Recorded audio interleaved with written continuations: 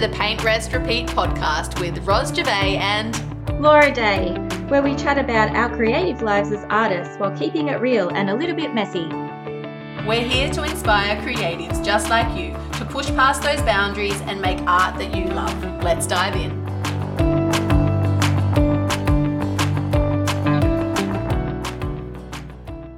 Hello, everybody, and welcome to another episode of Paint, Rest, Repeat. We have the wonderful Tash Corbin with us today, and Tash is an epic inspiration to me in my business, but also just as a generally awesome human. So, Tash, do you want to tell our listeners a bit about you and what you do and who you help and all of that jazz? For sure. So I have had my business for 10 years now. I started in 2013, and I support women and non-binary people to create and grow their online business using marketing strategies that are consent-based, that aren't pushy and spammy, but that are very good at creating connection and really high conversion rates as well. You're epic. I just think it's the heart-centered side and the ethical side and also the inclusion. Do they both make sense? Just really, really inspires me because I think, in building a business, no matter what stage you're up to, there's a lot of that whole spammy sort of marketing model being spooked. And so your way of doing things is really refreshing. So yeah, thank you for being such a, ethical guiding light in the world of business. Yeah. Well, I was kind of forced into creating this because I found that when I started my business even 10 years ago, the things that were being taught that you have to do, I just didn't like it. And in my early stages of running my business, I was supporting people who were in the healing space or artists or creatives, and they didn't like it either. And so, yeah, I think it's just a great way to show up online is knowing that you can be in integrity, that you're not using psychological trickery to get people to do something. People are doing it because they want to. They're interested in you. They're interested in what you do. Yeah. I think that's what a lot of artists struggle with, that pushy sales, and it actually feels really uncomfortable for them, and it can be a real stumbling block for them in earning money for their creative talents and building a business. And I feel like you're a wealth of inspiration and knowledge for people starting out in their business. So I feel like we're going to have a really awesome conversation today. But we really would like to talk to you about mailing list as a topic for today and how artists can use that list and engage with their audience and build their art business through a mailing list. And you've got some great insight and some great resources for that. So I guess my question would be for you, let's start with basics and maybe just where would people start off? Because I feel like a lot of listeners that we've got on this podcast might be at the real beginning stage. Yeah. So a mailing list is a bunch of emails that you've collected from your audience that they've given you permission to send them regular updates, emails, promos, those sorts of things. There are some very strict privacy and consent laws around having someone's mailing list. So they need to have given permission. You always need to have an unsubscribe option, some of those sorts of things. But the good news is that as more and more people have online businesses, there are some amazing tools out there that just take care of all of the legalities for you. So for very early starters, I recommend MailerLite as a tool. I'm not an affiliate or anything, but it's the best one that I've seen with the most functionality in the free version when you first start out. And for, I think it's up to 1,000 people on your mailing list it's free. So that would be one of my favorites for first starting out. And then a tool like that helps you to create the form where people can fill it in and put that on your website, or a page that invites someone to grab a free resource from you and jump onto your mailing list at the same time. So yeah, that's in a nutshell what having a mailing list is. As we were talking about before with people going, oh, I don't want to spam people. What I find for my audience and probably your audience as well is that because we don't want to be that annoying, spammy person in someone's inbox, we jump to the other end and don't ever email people. And so the first principle of having a mailing list is to know that people who joined your mailing list did so with their own volition and they actually want to hear from you. And I think that's really important to remind yourself. I always talk about a mailing list as like inviting people to the party at your place. So social media is like we're out, and hanging out in cafes and groups and other spaces. And then we invite people back to our place with getting them onto your mailing list. And if you invite people to a party at your house, be a good host. Make sure that you're in the room. Make sure that people know where the food and beverages are. And that's the equivalent of consistently getting in touch with those people who've given you their email address. This is just so huge, Tash, because that is definitely a thing. It's like I've got a couple of people in my space who are collecting email addresses because I've suggested it. They've got the email addresses, but then what? And it's not actually the practicalities of but then what. It's often a lot of mindset work and often around valuing themselves and self-worth and being okay to have a voice and things like that. But also the other one that it makes me think of, which you also might be able to help people is knowing your niche and who are you writing these emails to, And I think there might be something that you could share on that as well, potentially. Yeah, for sure. And I think particularly for artists, if people are following you on social media or they've opted into your mailing list, like they've already said, yes, please stay in contact, they already like what you do. They're not going, oh, I think that's gross, I'll sign up to their mailing list. Like it just doesn't happen that way. And so particularly for artists, it can be a struggle sometimes to really get clear on who your niche is, because it's really just anyone who finds your art appealing, or they're interested in understanding your process, or they find it inspiring. And so when it comes to a creative business like that, I would say at first, just trust that your niche are people who are interested. Your niche are people who find it appealing. You have a very visual business when you're an artist. And so that visual representation of what it is that you do is the perfect siren call for people who are interested in that type of thing or find that type of thing really interesting or appealing to come and find out more and to follow on. So whereas if it was more of a service business, like let's say you do websites, I would be like, you really need to know exactly whose websites you're building. When it comes to artists, you actually have a lot more freedom when it comes to niching. And the only thing I would say is when you think about writing to people or inviting people to your mailing list, don't think about all the people who just want to look and aren't interested in buying from you. Think about someone who is actively seeking artworks to purchase. Because if you speak to people in that way or make that assumption about people, you won't end up sending a bunch of time-wasting emails or almost apologizing for the fact that you sell your artwork. I find that as well with a lot of artists is that when they're sharing emails or content that's behind the scenes or just sharing a piece and not saying it's for sale, they're proud and they're excited and there's no problem. But then there's an email about an exhibition or there's an email about pieces for sale, and it's almost like the energy is apologetic, like, oh, I'm so sorry to tell you, but this one's for sale. How did you know? So, yeah, I would say when it comes to niche, just assume that the reason people are there is because whether it's today or whether it's a few years from now, they really want one of your pieces on their wall.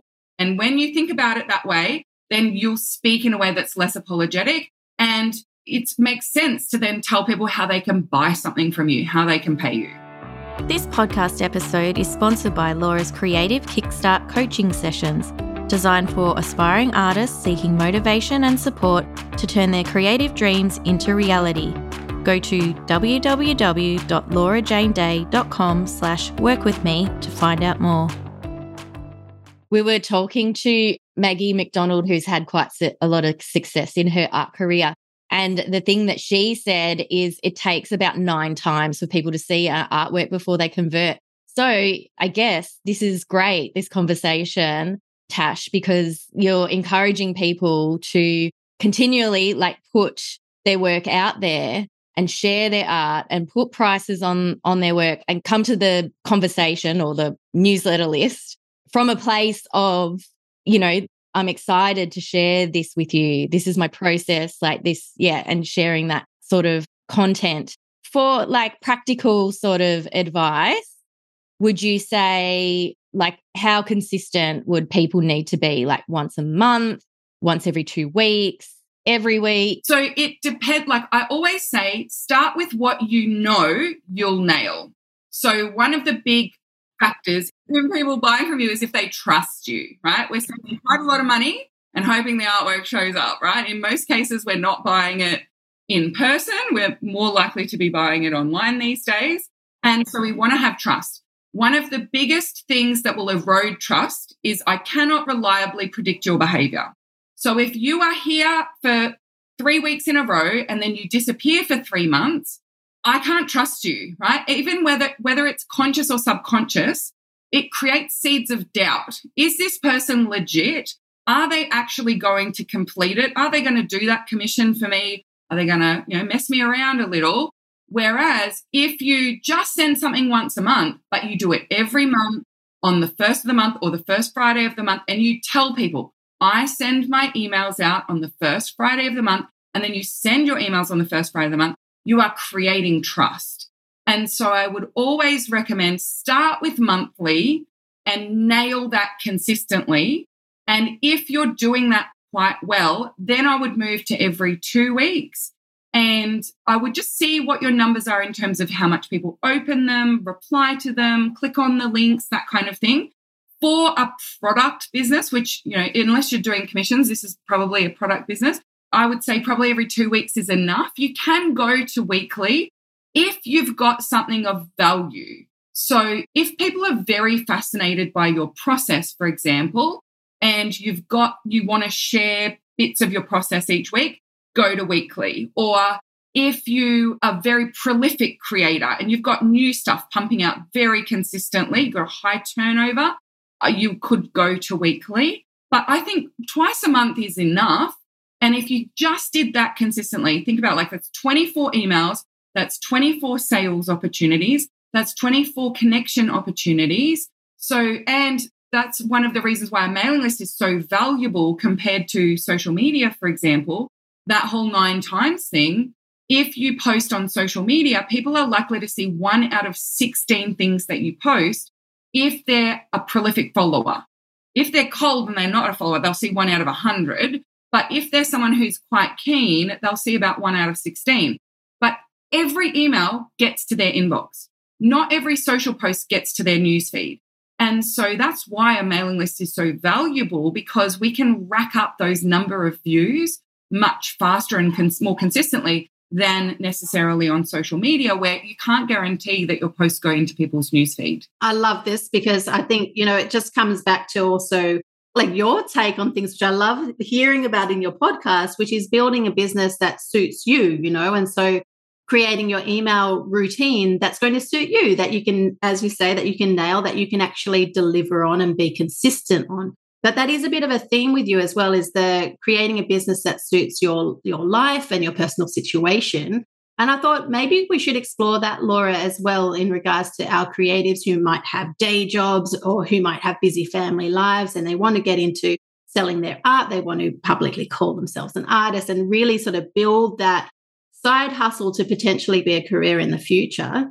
What are your tips? Like, you're like the boundary queen. What are your tips around? I love it. You inspire me because I have no boundaries. Laura knows this. What are your tips around building a business to actually suit you, who you are and your lifestyle? Yeah, this one's going to be tricky for artists, but the biggest killer of consistency is perfectionism. And so rather than I need the perfectly worded newsletter with the perfect visuals at the perfect time, just get it out. And if that means all they get this month is a picture of the last thing you created and a little note saying, I'm so busy this month, life is getting in the way. People want to hear about behind the scenes. So I'm just saying, like, life is getting in the way behind the scenes. But I'm so proud of myself because I carved out 4 hours this week to work on my art and it really filled my cup this week. Even if that's all we hear from you, at least we've heard from you. So progress and action over perfection as much as you can, and be mindful about what actually contributes to moving the business side forward. Because things like doing, let's say, TikToks or Instagram reels that get tens of thousands of views, whilst very good for our egos, and our egos do need some stroking and nurturing, isn't necessarily going to maximize the return, right? So what I would recommend, if you're very limited on time, focus on your very hottest audiences first. So if you only have 30 minutes this week to just sit down and get something done, your mailing list is your hottest audience. Make sure that they're after. Your next hottest audience are the people who already follow you on social media. So if you use Instagram, that stories or your feed posts are far more important than anything that's going to reach cold audiences. So something that we can do in business is almost mean girl the people who are around us and make them not count. So, I've only got 15 people on my mailing list, so they don't count. They are the 15 people in the world who are most likely to be your next buyer. 15. They're the 15. So instead of spending all your time going and chasing more friends for them to be on the list, because that doesn't count until there's 150 of them, love on those people really hard with the limited time that you have, and then move out to slightly colder from there. We can sometimes believe that in order to get the success, we must have certain metrics, and that's just not true. I had no one on my mailing list when I got my first client because I just told my friends and work colleagues, this is what I'm doing. And even artists who make sales to friends and family, and they say, well, that doesn't count. That was just my sister. Or that doesn't count. That was my old neighbor. The money counts. You can pay your that money. Those people hanging it and loving that piece of art, that counts. That absolutely does count.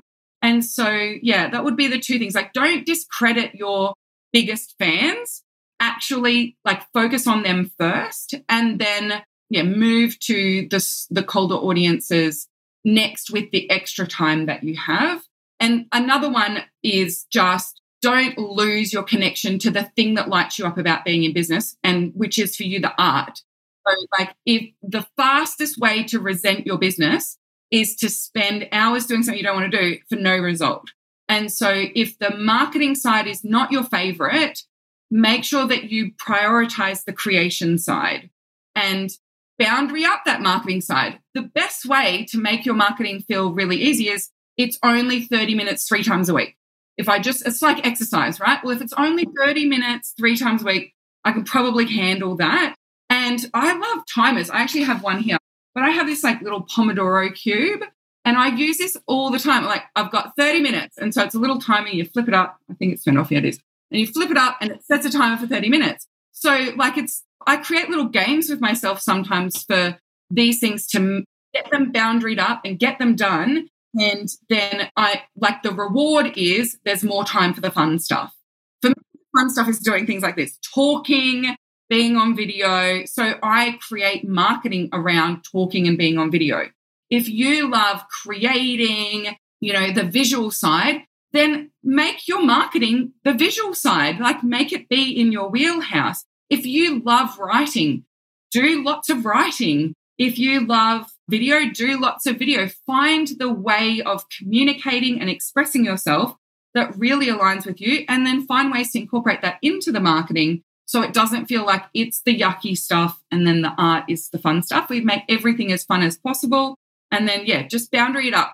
I'm sure most people who listen to this know of Liz Gilbert, right? Big Magic. So one of the things I love is in her podcast, Magic Lessons, she talks about how you allocate your time reflects your priorities. Not what you say your priorities are, but how you allocate your time. So if your day is wake up, get the kids off to school, kids are at school, first thing you do with free time is clean the house, do the washing. You're saying your priority is a clean house and your washing. So switch it around. Make the first thing that you do the thing that is the priority. If your art is your priority, make that the first thing that you do. And you might have to put some boundaries around it so that the other stuff does get taken care of. But put it first and arrange your day so that it reflects what you want your priorities to be as well. I love that. Oh my gosh, I had a million questions come. Me too. Pew, pew, pew. I couldn't write fast enough my question. Yeah. I think it's really interesting to reflect on where you place your energy day to day. And even just reflecting and taking stock, like from the past week, what were you doing first thing in the morning? Not cleaning the house. No, not cleaning the house for me either. Something that we also say, this is like my little feminist side coming out here, but something we also do in my classes is we say, what would Steve do? And Steve is like this fictional middle-aged white man. It's actually my dad's name, who I don't talk to. So, you know. So like we just ask like, well, what would Steve do? Because of particularly for women and people who come from marginalized communities, the expectation, like there's just an automatic expectation that you are in charge of children and meals and cooking and cleaning and all of those sorts of things. And so also just taking some time to reflect on those assumptions of what is actually your job. And if you think of yourself as like Steve, the budding artist who he is prioritizing his art, you know, all those creative artsy dude types in the movies, right? Does he actually get up and clean his house and have an immaculate workspace and all of those sorts of things in order to be a legitimate artist, right? Like, no. And so sometimes it's about being far more selfish than we've been trained to be, and seeing that selfishness not as a bad thing, but actually as you prioritizing yourself. You are of value, you are worthy. Unpaid domestic labor is completely invisible in most cases. And so just even like reflecting on the things that you use as excuses not to paint, or the things you use as excuses not to focus on your business, is that actually your job, or is that a standard that society or family structures have imposed upon you that you actually can have the power to change? And even if it's the tiniest thing. So I talk a lot about outsourcing and bringing in people to help you in your business, that kind of thing. But for women in particular, one of the most powerful things you can do once you get started is actually get help in the home, because no one's paying you to clean your toilet. No one is paying you to do the laundry. And that's one of the things where it's a task that you can outsource fairly simply, fairly cheaply, fairly easily, and it creates so much spaciousness.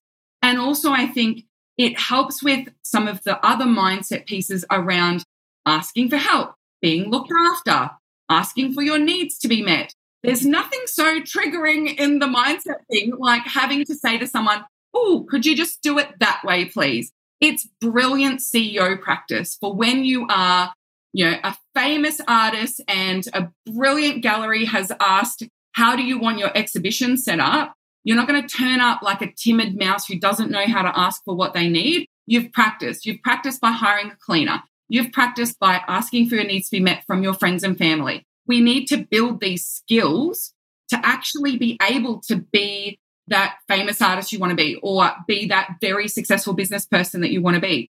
Brilliant business people don't avoid asking for their needs to be met. Brilliant business people don't avoid hiring help when they need it. They actually make that decision and invest in those sorts of things, seeing that their time is one of the most valuable things that they can put into their art and into their business. Yeah, the self-worth piece, and the having a voice, you know, and speaking up for your needs. That's just huge, you know. And I think as you're saying, it's something you've just got to practice, and slowly, you build up that muscle over time. You know, like I'm better at it than I used to be, for example, but I'm still not very good at it. Yeah, setting up the structures to support your dreams, isn't it?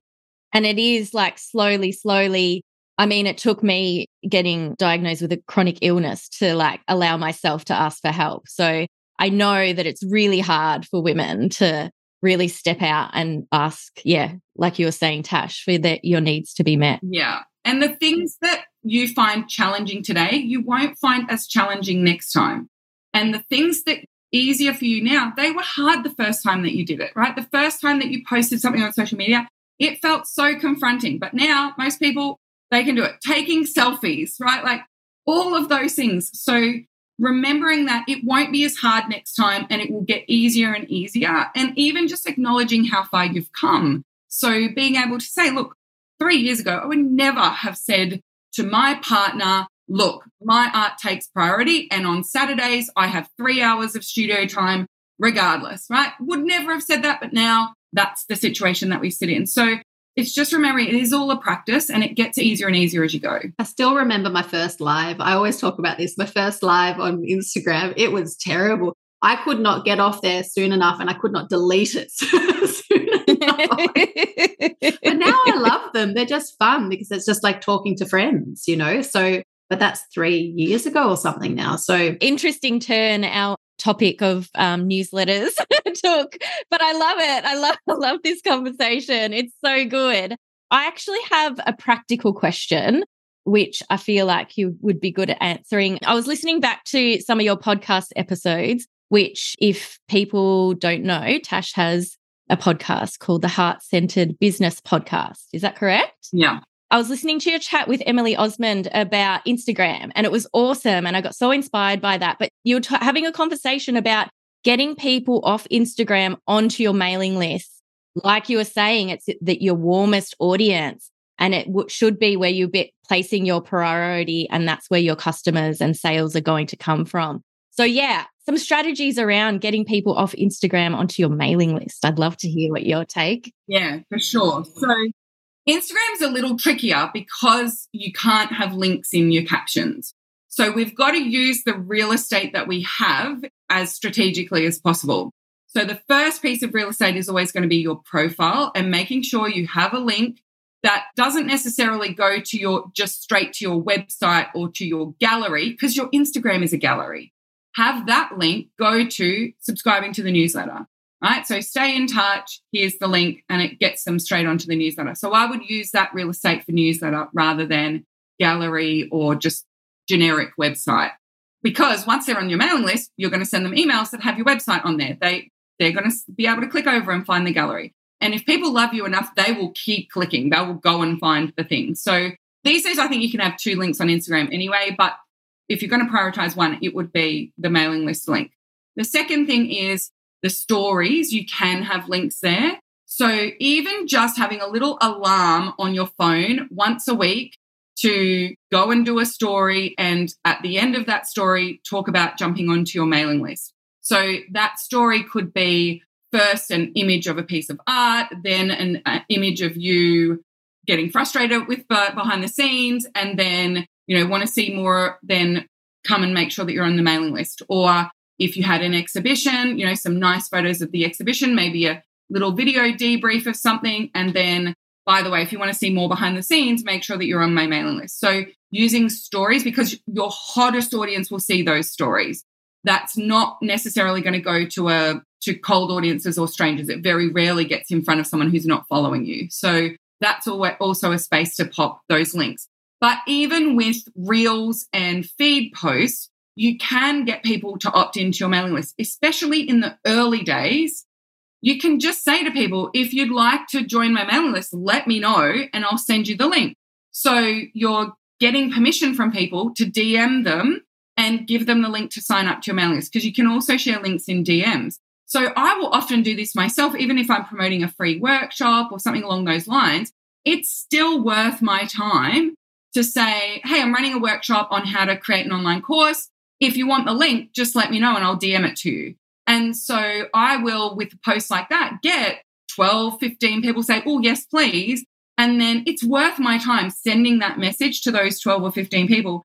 And if we've had a one-to-one conversation on DMs, they're far more likely to actually do it than if they just see it and they're like, oh, that would be nice. Oh, no, I don't have time. And they'll just keep scrolling on. So if they've said, yes, I want to, and you've taken the time to DM them and give them the details and the link, then they're far more likely to actually take action on that than if they were just to see it in the scrolling their feed anyway. So there's a few ways, just thinking about, how could I encourage people to jump on my mailing list with this caption? Or how can I encourage people when I've got an opportunity to share a link or something along those lines? Now, one thing I will say to this, though, is that I know that a lot of marketers out there recommend there should always be a call to action, but I actually don't think that that's the case. The reason being is if every time I read something from you or see something from you, there's a pitch at the end, it starts to feel like I'm walking through a shopping mall, right? Like, yeah, buy from me. Oh, do this. And we're instructing people far too much. So most people feel relieved when I say this, but you don't need every single post to have a call to action or to tell people to do something or instruct. I'm far less likely to comment on something if it says, comment below and tell me blah, blah, blah. Because one, I feel like they instruct me in a specific way. If I see an amazing piece of art, for example, I might just want to say, oh, that looks brilliant, or that color palette. Like I'm not a very, what's the word? Like I'm not a great lover of art. I'm not someone who really gets into all the detail and that kind of stuff. I'm a, do I like it kind of consumer. It's like me and wine. Ooh, that tastes good.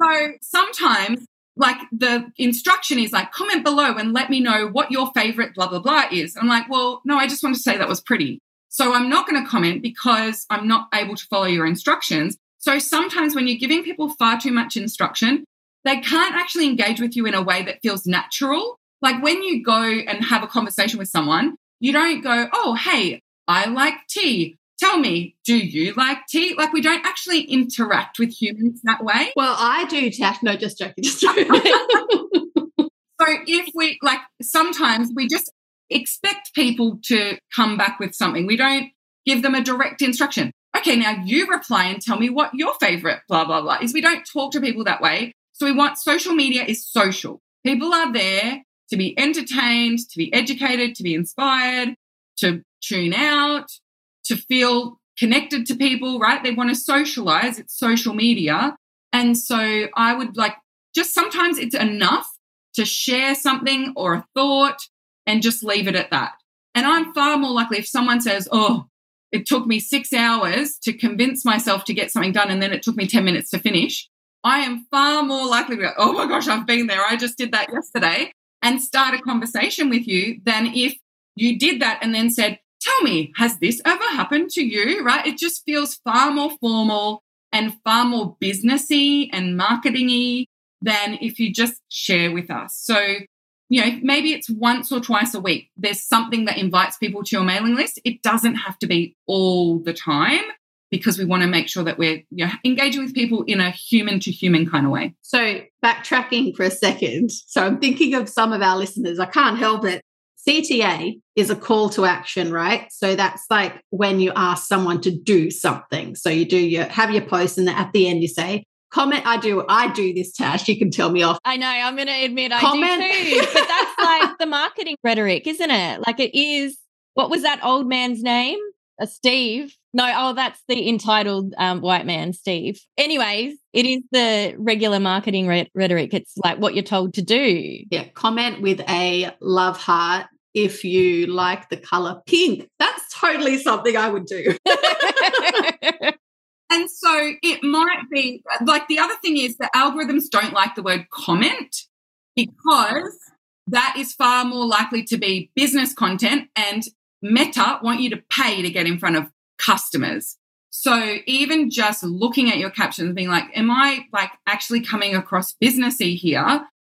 You'll get far more reach with your existing followers if you don't do some of those things. Even things like if you use Facebook, like link in the comments.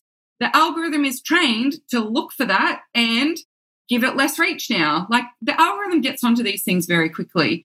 And so, even just taking out some of that, but it might be like, you might naturally have a question, right? Any pink lovers out there?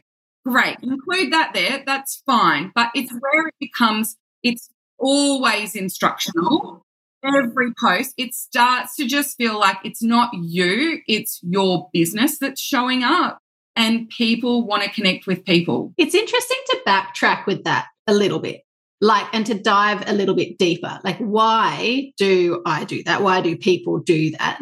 And it's because they want engagement with their post, which is because you want your post to be spread out further, which is because you want to build your business, which is because you want to build your income so that you can be the artist you want to be, so that you can quit your day job. How's that? Yeah, absolutely.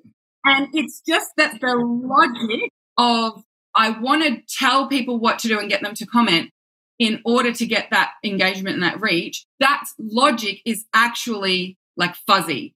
Think about when you're on social media and you see content, is the instruction to comment likely to make you like more likely to comment or less likely to comment? Is the the other reason people do it, I think as well, is we feel like when we show up online, we have to show up as a professional. We have to show up as this like perfect image of an artist rather like Laura showing up rather than showing up as a human.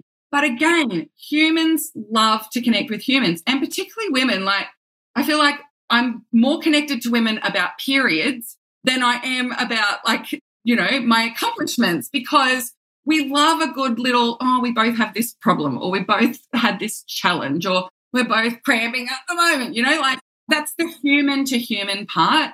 And it takes a bit of practice to stop writing like you're writing for your corporate job. I had to do this myself. I only took photos when I had a full face of makeup and a jacket with shoulder pads. Like, I was showing up online as a business person, but that doesn't necessarily create the engagement that you're looking for. It might make you feel more confident and feel better. And sometimes we need to have a little, you know, filter on or our face on to feel like we can show up. But the more consistently you do it, I find the more you're willing to show up as yourself. And it's the post where I say I had a bad day that I get far more engagement than the post where I say everything's working out perfectly. Don't be all bad news and doom. No, I agree. I agree with that. You don't want to pull people down, but you do want to be real. Yeah. No, but it's just that humanness or that like willingness to like show that you haven't got it all figured out, or that relatable moment. The relatable moment might be, I follow quite a few artists on Instagram, and an artist was like, I have been talking myself into sharing this unfinished piece of art with you for the last 20 days. And I just today decided that today was the day. This is not finished, like in capitals. This is not finished. It just needed to show the progress. And like, I was like loving it, commenting, cheering her on, because we want the people that we follow to succeed. We want everyone to do really well. Those people who are following you aren't following you because they're looking for that flaw or looking to catch you out in failure. They're actually following you because they want to support you. And so giving them an opportunity to do that by showing up as a human will create far more engagement than the directions to engage will ever do. All right, fine. I'll change my evil ways. This has been just epic. And I know that you've got a couple of like free training offerings that might suit our beautiful listeners. Yeah, I think given that we're talking about mailing lists, the key one is called Grow Your Audience. And it looks at the different audiences you have with an online presence. So things like social media, having a mailing list, and it dives deep into how to grow your mailing list audience. So if people are wanting to get people onto their mailing list, grow their audiences, I think that would be great free training for them to check out. Awesome. Well, we'll pop all the links down below the show notes. So beautiful listeners, make sure you go and check out the show notes so that you can go and steal that freebie. Everything Tash does is gold. I'm just letting you know. 100% genuinely mean that, because so definitely go and grab this freebie. Don't miss out, because it's going to be amazing. I haven't checked it out, but I just know everything I've done in your world, Tash, is just amazing. So yeah, go get amongst it, people. I also just quickly want to say the great thing for people who listen to this podcast is that my business, like the courses that I sell and the VIP work that I do, is not with artists. So I want you to just go and use all my free resources and all my free content. I don't want you to pay me anything, because I'm not an artist myself. And I feel like if you want to work with a mentor on your art business, that sort of thing, you're better off working with someone like Roz. You're better off like working with someone who understands what it is to be an artist. But my free resources are yours to go and just make the most of. So you can also be very confident that even if you do one of my freebies and there's a promo or something at the end, that is not for you. So don't even worry about it. Oh, Tash. honestly, I used to work with artists, but there came a point in my business where I was like, I don't have the experience of making decisions around artistic integrity versus commercial appeal. And I am not equipped to mentor people in that space. And so I would rather that they work with someone who has that experience as an artist and can help guide them through that process. And so just take all the free stuff and know there's guilt-free. You do not ever have to buy anything from me. She's a good egg. Laura does mentoring, artist mentoring as well. We like to what's the word? We like to banter about if it's all right if you choose mentoring with Laura instead of me. It's not like a popularity contest. No. And we know that a rising tide lifts all ships, right? So we all get to enjoy the benefit of each other's success because especially, again, women and people from marginalised communities, we're the ones who take those around us with us. So when someone succeeds, they take others with them. And so I love that collaborative, no competition kind of way of doing business because some people don't like the sound of my voice. Some people don't like my one wonky eyebrow. If that means that someone else is going to be better to support them, I would rather that they just get the support, right? I want us all to succeed and to get art and creative pursuits out there and into the spotlight as very legitimate career choices, because then rather than seeing women in their 40s who were told being an artist is not viable and then went into the law or accounting or, sucked their souls out for 20 years in the workplace and then have to do this on the side or while they're on maternity leave, I would rather people are just encouraged into the arts straight out of school as a legitimate career choice. And that takes all of us showing up and succeeding in these spaces so that there's more people can see just the plethora of people who have successful businesses in these spaces. Wow, Tash. Amazing. I love it. We could keep going. I know. But I know you have to leave. So you got a busy day ahead. No worries at all. Thank you so much for having me on the podcast. Thanks so much, beautiful Tash. This episode was gold. And listeners, I hope that you enjoyed tuning in. If you are listening and not watching, you can actually go over to YouTube to watch us in person and to re-listen. Take some notes, focus in, hone in, get those notes down. And if you did enjoy the listen today, please make sure that you share over on your socials so that we can help even more creatives on their way. That's it from us. Thanks for joining us. See you, everyone. Bye. Bye.